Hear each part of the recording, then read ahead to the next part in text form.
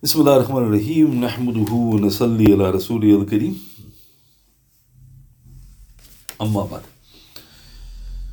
Alhamdulillah.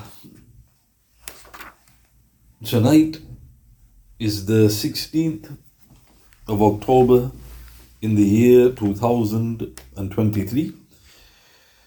And Alhamdulillah, we moved on to the 10th night that we're going through the exalted and illustrious life of our beloved mother, Sayyidah Khadija bint Khuwaylid radiyallahu. So the next section entitled Our Beloved Messenger sallallahu alayhi wasallam's isolation in the cave of Hira. So, like I mentioned yesterday, he was living a life of peace and ease, a happily married life, a large family. But he felt, sallallahu alayhi wasallam, something missing. And he would thus be often seen extremely restless. He would thus often be seen retiring for a month, once a year, to the cave of Hira, to dedicate himself entirely to prayer and meditation. This is recorded in Ibn Ishaq, Ibn Hisham in his Sira 1-298 with a Hasan chain of transmission. So it would trouble him, obviously, the idol worship and the ills of the society. So for an entire month, think about that, not just for a night, for an entire month, once a year, he would go to the cave of Hira and he would dedicate himself to contemplation and some form of worship. Indeed, the Quraysh also practiced this ascetic seclusion during the Jahiliyyah. So this is a further evidence that the worship of one God was familiar in Makkah. So this wasn't something unique to the Prophet sallallahu alaihi wasallam. There was others that would do this as well. And it's a clear proof that there was the worship of the one and only God, i.e. during that time. It is further related by Ibn Ishaq, Ibn Hisham in his Sira 1-298 Hasan, that during those days, he sallallahu alayhi wasallam also fed the poor travelers passing by his temporary hermitage. And when he sallallahu alayhi wasallam had completed the 1 month seclusion, the first thing he did before going back to his dwelling was to perform a tawaf around the Kaaba. So this is also authentic. So now this was strange. The cave is obviously high up on Mount Hira. So who were the travelers passing by? It wasn't as if he was on the path, the road. So it's mentioned. So maybe it was other people who were possibly worshipping of that nature, whatever the case, he would also feed them. And after the 1 month seclusion, the very first thing he would do was not go to his dwelling, he'd go to the holy Kaaba to perform tawaf. And this, of course, is the sunnah which he later mentioned, sallallahu alaihi wasallam. So this was now taking place very close to the era of the proclamation of prophethood. Another important point to highlight is that an error that people make here is that Rasulullah sallallahu alaihi wasallam only performed this worship before prophethood. And the answer is no. He continued this for a while. So even when he received the first divine revelation, he would still go to the cave. How long for and all this is debated, but he would do that. So it wasn't just prior to prophethood. And I'll mention that at the relevant time. So the next section entitled, The Final Revelation Descends. It was the greatest night of the greatest month in the greatest city. Soon was to descend the greatest angel to the greatest messenger with the greatest book, which was to change the fate of the world forever. So this statement that I've made, this paragraph or statement, is actually mentioned by Hafiz ibn Kathir. Hafiz ibn Kathir, he mentioned this. He goes, the Quran is perfect in every regard. There's no honor you can add to the Quran. It was revealed on the night of Qadr in the month of Ramadan in the mother city by the greatest angel to the greatest prophet, and it's the greatest book. So what can you add to that? And this indicates that Rasulullah was in the cave in the month of Ramadan, in the final time before the revelation came. So the report. So this is recorded in Sahih Bukhari, Sahih Muslim, Imam Ahmad in his Musnad, Fath al-Bari 12-368, Ibn Kathir's Tafsir, volume 10, page 532-5 of the English translation. Our beloved mother, Sayyida Aisha radiyallahu anha, relates. So even before continuing, there's an apparent problem here. Aisha, how is she relating about something which she had not witnessed? So in the hadith terminology, this would be mursal, meaning that she must have heard it from somebody else. So the response to this is, she was later married to the Prophet ﷺ. So as is but obvious, she must have asked. So Rasulullah gave her the details. This is the simple clarification. But it's important to highlight that Aisha narrates this, radiyallahu anha.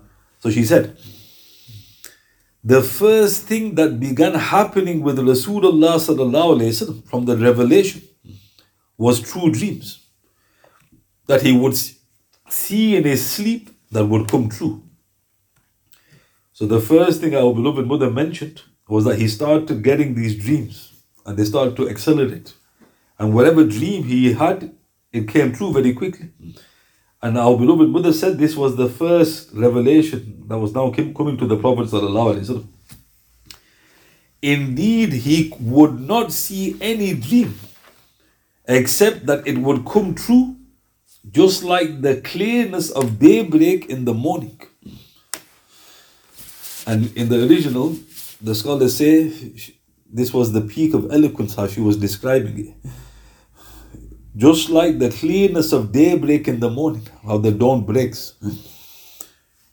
Then seclusion became beloved to him. So he started having these dreams that were coming true very quickly.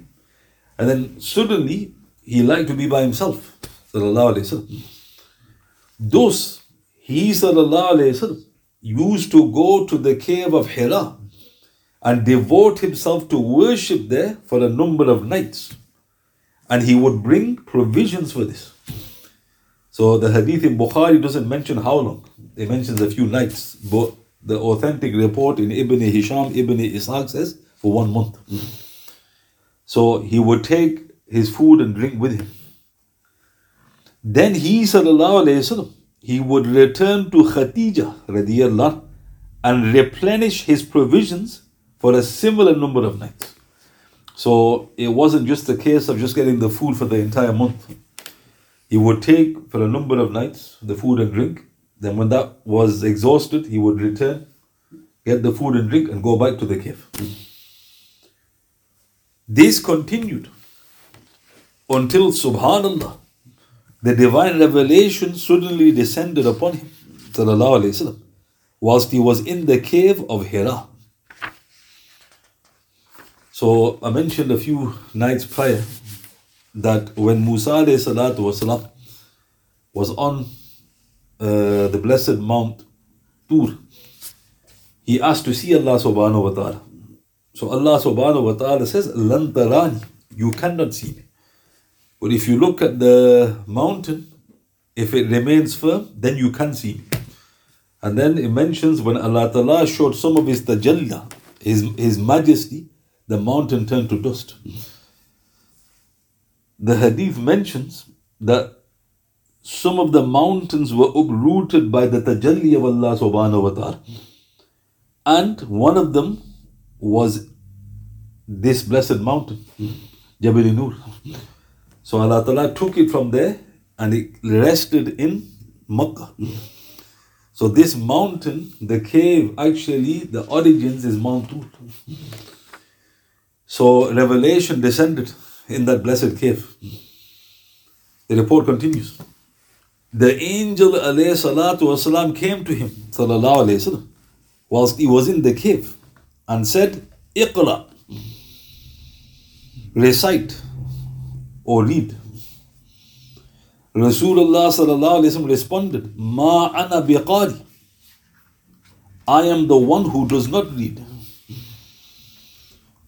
Then he sallallahu alaihi wasallam said, thus he, i.e. the angel, seized me and pressed me until I could no longer bear it. Then he released me and said again, Iqra, recite or read. I again replied, Ma ana biqari, I am not one who reads. Hence he pressed me, alayhi salatu wasalam, a second time, until I could no longer bear it. Then he released me again and said, Iqra, recite or read. I replied as before, Ma ana biqari, I am not one who reads. He pressed me a third time until I could no longer bear it. He then released me and he added, Bismillah ar-Rahman ar-Rahim, Iqra bismi rabbika alladhi khalaq, khalaqa al-insana min alaq, Iqra wa rabbuka al-akram, alladhi allama bil-qalam, allama al-insana ma lam ya'lam. Read in the name of your Lord, who created. He who created the human from a clot. Read, and your Lord is most bountiful, who was taught by the pen. He has taught mankind that which he knew not. Surah Alaq, Surah 96, verse 1 to 5. So what was the procedure? And again, it needs clarification. He was asked to read or recite, sallallahu alaihi wasallam, and he said, I am not one who reads. Ma ana biqari. And then Jibreel alayhi salatu wasalam, another report mentions, he hooked him. And the Prophet described it in a sense that he thought my soul was going to leave. But just as I thought I could no longer bear it, he released me. He repeated the part of the verse, Iqra, because I am not one who reads.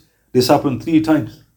The third time, the 5 verses were then recited to the Prophet sallallahu alaihi wasallam. The report continues. Sayyidah Aisha, our mother, she then said, radiyallahu, then he sallallahu alaihi wasallam returned with them, i.e. the 5 holy verses, and with his heart trembling, until he came to Khadija radiyallahu anha, and he said, Zammiluni, Zammiluni, wrap me up, wrap me up. Thus, they wrapped him until his anxiety and his anxiousness dissipated. So now this is important to point out. The journey from the dwelling of Rasulullah's dwelling, sallallahu alaihi wasallam, obviously was in Makkah. From his blessed dwelling, or Khadija's dwelling, radiyallahu anha, to the cave, it's a 2-hour journey. So this is important to highlight, because when you narrate the report, you get the impression that he just ran down maybe a couple of 100 yards. 2 hours. So when he actually came back, you can imagine, how supremely fit he was. He came back 2 hours. Imagine the journey. Okay, you can argue 1.5 hours, whatever the case. So, and then he said, wrap me up. So now why is that strange? If you are running, you should be taking clothing off. This means that he was cold. So all of it is something supernatural happening here. Unfortunately, people don't explain, right? So first thing is, 2 hours, he comes back. He's feeling extremely cold. He goes, Zammiluni, wrap me up, wrap me up.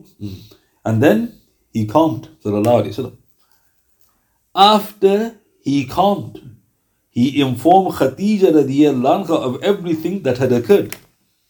And he said, I now think something may have happened to me. Or I now fear that something may have happened to me. So what's interesting, this shows the supreme, psychology of Khadija radiyallahu anha. She didn't question the Prophet. Imagine, how long did it take for him to settle? She didn't start saying, what's happening? Why are you shaking? Where have you been? Nothing. She waited until he spoke. And when he calmed, he says, I think something's happened to me. So Khadija radiallahu anha replied, never. By Allah subhanahu wa ta'ala. Allah subhanahu wa ta'ala will never disgrace you. For you keep good relations with your relatives. You speak the truth. You help the poor and destitute. You serve your guests generously. And you help the deserving calamity afflicted people. So Khadija radiallahu anha, when she heard the Prophet speak, and he said, I think something's happened to me, she understood that to mean that he was thinking negatively. Sallallahu Alaihi Wasallam. So she put him at ease, as if to say, nothing bad has happened to you. And then she mentioned that why he can never be disgraced. And what was the trait she mentioned in Bukhari Sharif? You keep good relations with your relatives. You speak the truth. You help the poor. You serve your guests generously. And you help the deserving calamity afflicted people. So she mentioned 5 things. Now what's interesting, stop in the report.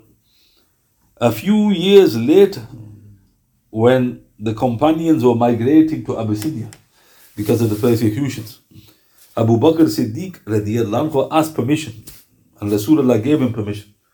The hadith is in Sahih Bukhari. And when he leaves Makkah, he bumps into Ibn Daghanna.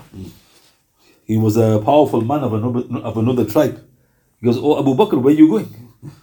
So Abu Bakr radiallahu anhu said, I am leaving my home and to worship in a land freely.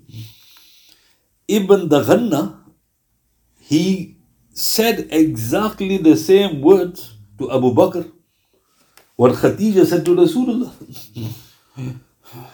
So this is shocking. He said, Allah Ta'ala will never disgrace you. You keep good relations with your relatives. You speak the truth.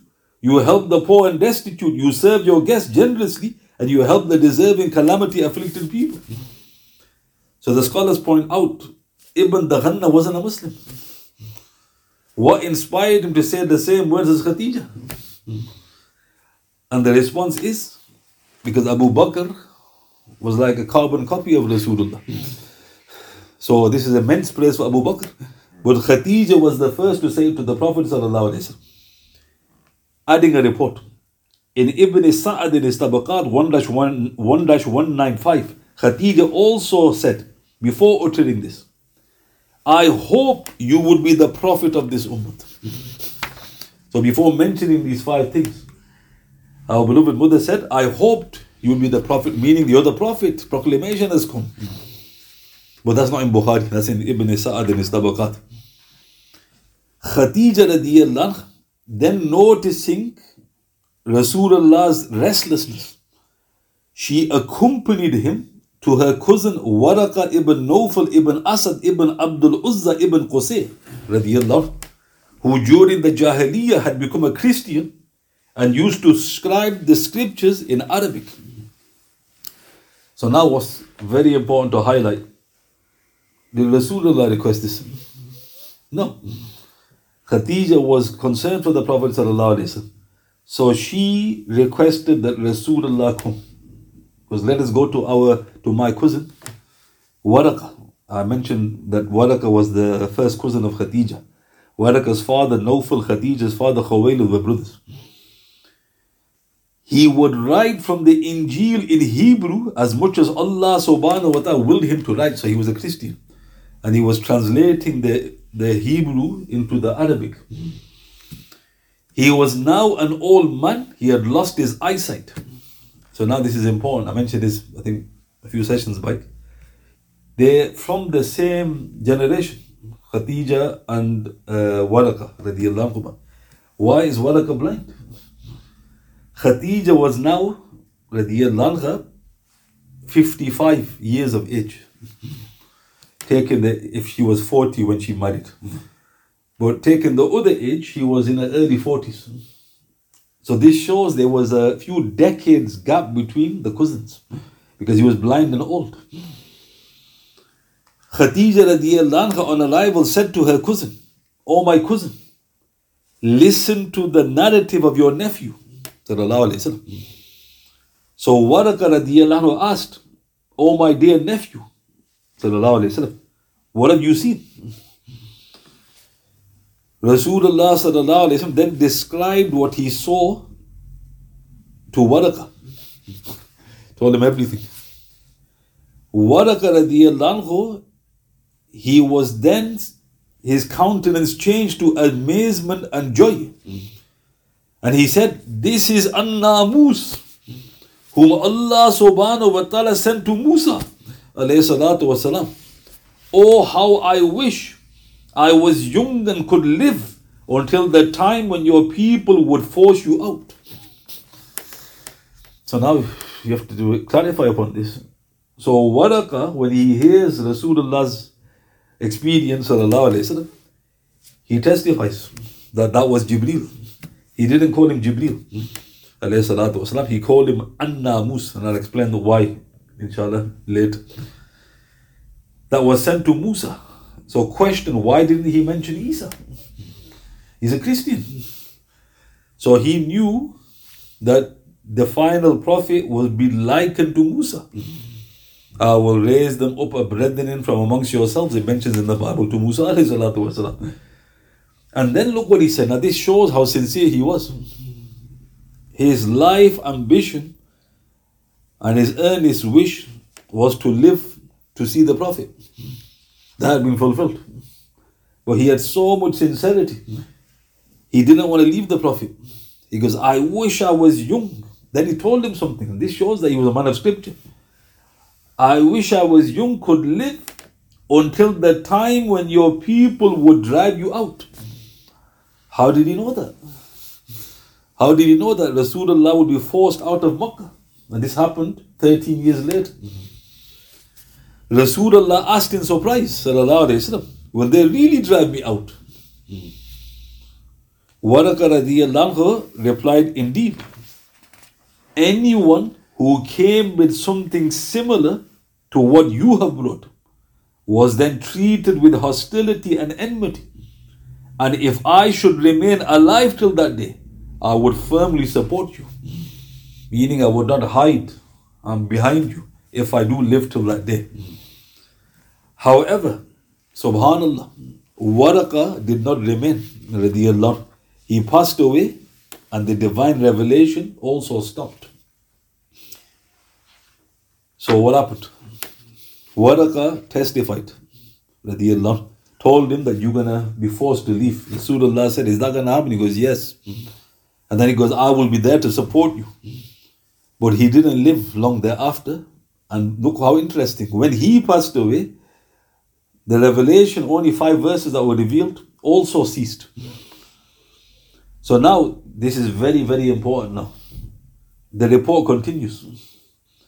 But Hafiz ibn Hajar Asqalani rahmatullah alayhi said in Fath al-Bari, number 6982, from here to the end of the hadith, the words are of Abu Bakr ibn Shihab az-Zuhri, as mentioned by Ma'mar.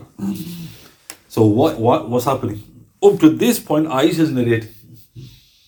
Now the report continues, but it doesn't mention who's narrating now.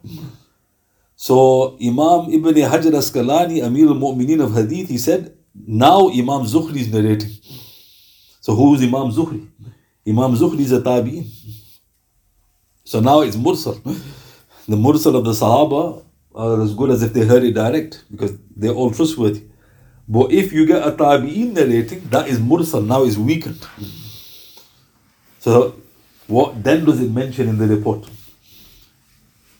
Rasulullah sallallahu alayhi wasallam thereupon grieved according to what we are told.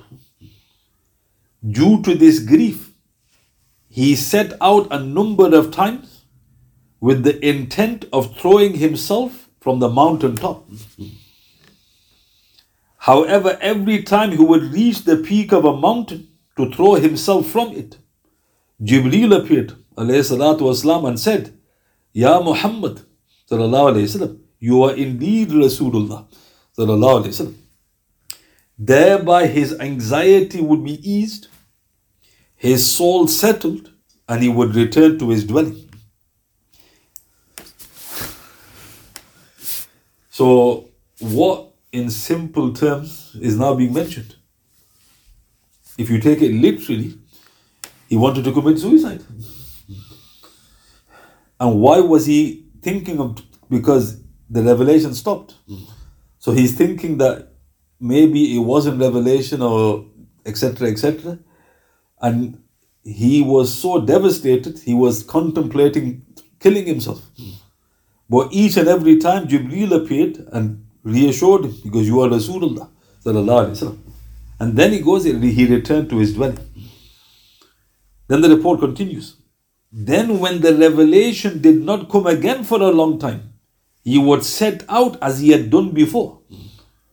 Thus when he reached the peak of the mountain again, Jibreel alayhi salatu wasalam appeared to him again and said to him the same as he had said before. So this is the problem.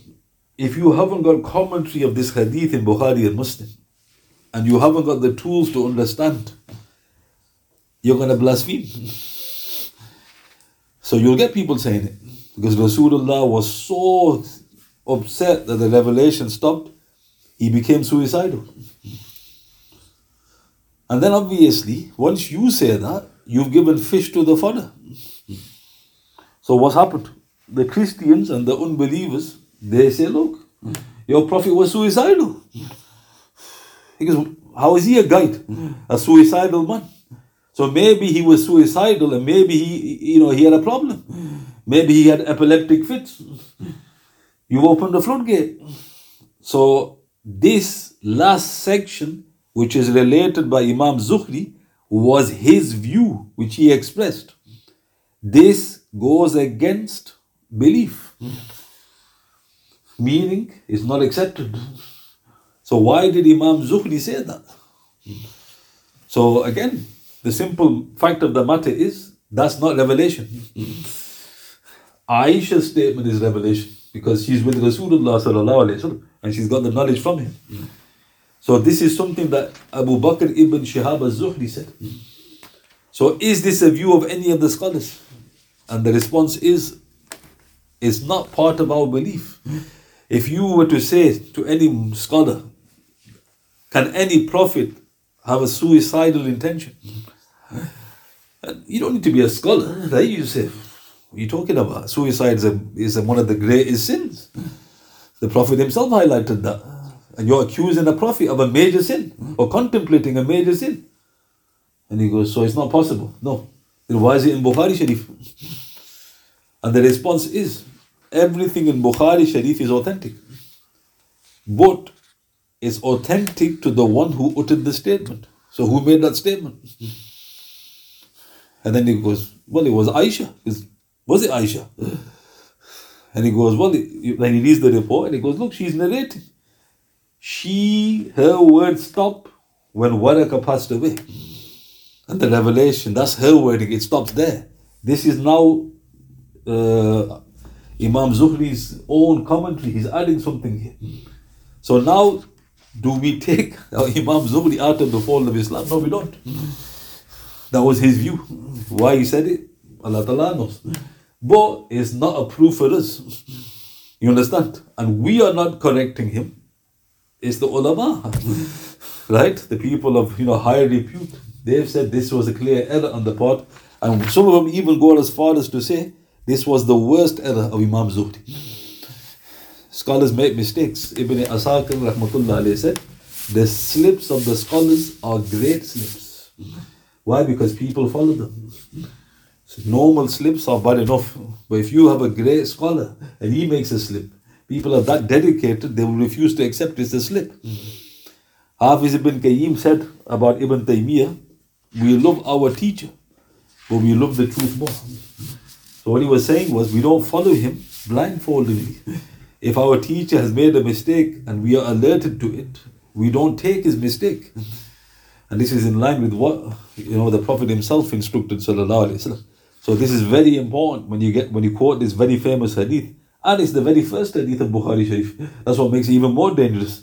You just pick Bukhari Sharif up, the first hadith, you're going to... He wanted to commit suicide. Then he goes, but he received revelation.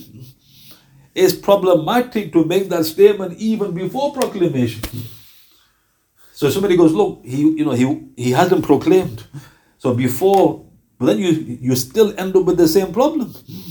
The same problem is you're accusing a prophet of God, and the greatest one at that, of contemplating not just once, again and again, to commit suicide. And Rasulullah is prevented by Jibreel. So it doesn't make any sense. What is true, which I'll mention tomorrow, is that he was grieved that the revelation stopped. So when the revelation stopped, because he had a yearning, once he got the revelation, that's what he was yearning for. وَوَجَدَكَ ضَالًّا فَهَدَى. Did we not find you wandering in love and guide? I mentioned this yesterday. What was he wandering in love for? The divine revelation. Allah Ta'ala gave it to him. So when he tasted it, he wanted more.